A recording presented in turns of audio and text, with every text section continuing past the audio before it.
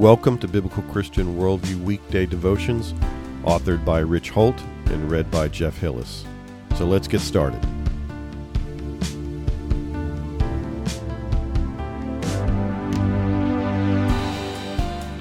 Live your day on faith. Our verse today comes from Matthew 16, 9 through 10. Do you still not understand? Don't you remember the 5 loaves for the 5,000 and how many baskets you gathered? Or the 7 loaves for the 4,000 and how many baskets you gathered? Sometimes it can be very difficult to get your message across, can't it? Language barriers, generation gaps, and even technology can hinder what appears to be a simple conversation from happening successfully. And if you're raising kids, or have raised kids, or have been a kid yourself, then you're aware firsthand of what simple instructions can turn into when they hit the ears of a child. So when we see Jesus dealing with the challenges of getting through to his disciples, we should remember that these men from various backgrounds that don't include rabbinical instruction for ministry in the synagogue are just a couple of years old in their faith. And even though they have been training under the direct guidance of Jesus, they seem to go back and forth between understanding what he's teaching and being dense as a log.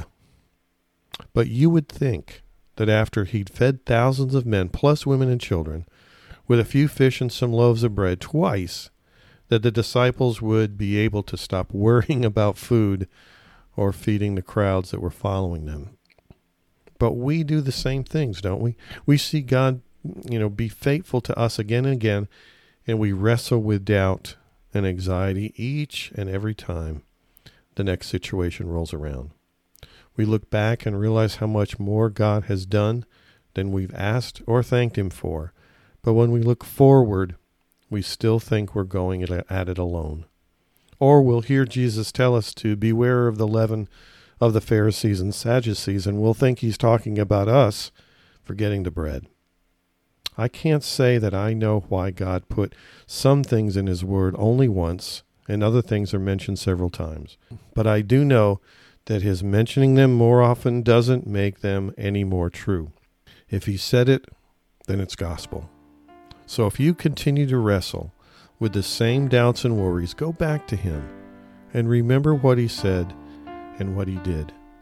Be reminded of who he is and what he is, and believe what he said he would do. As we seek him today, ask God to encourage you where you continue to doubt.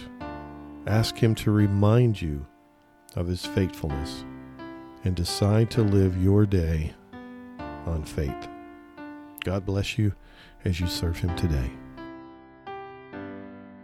Today's podcast article was brought to you by bcworldview.org, providing honest reporting and analysis on the intersection of contemporary issues and theology based on a biblical Christian worldview.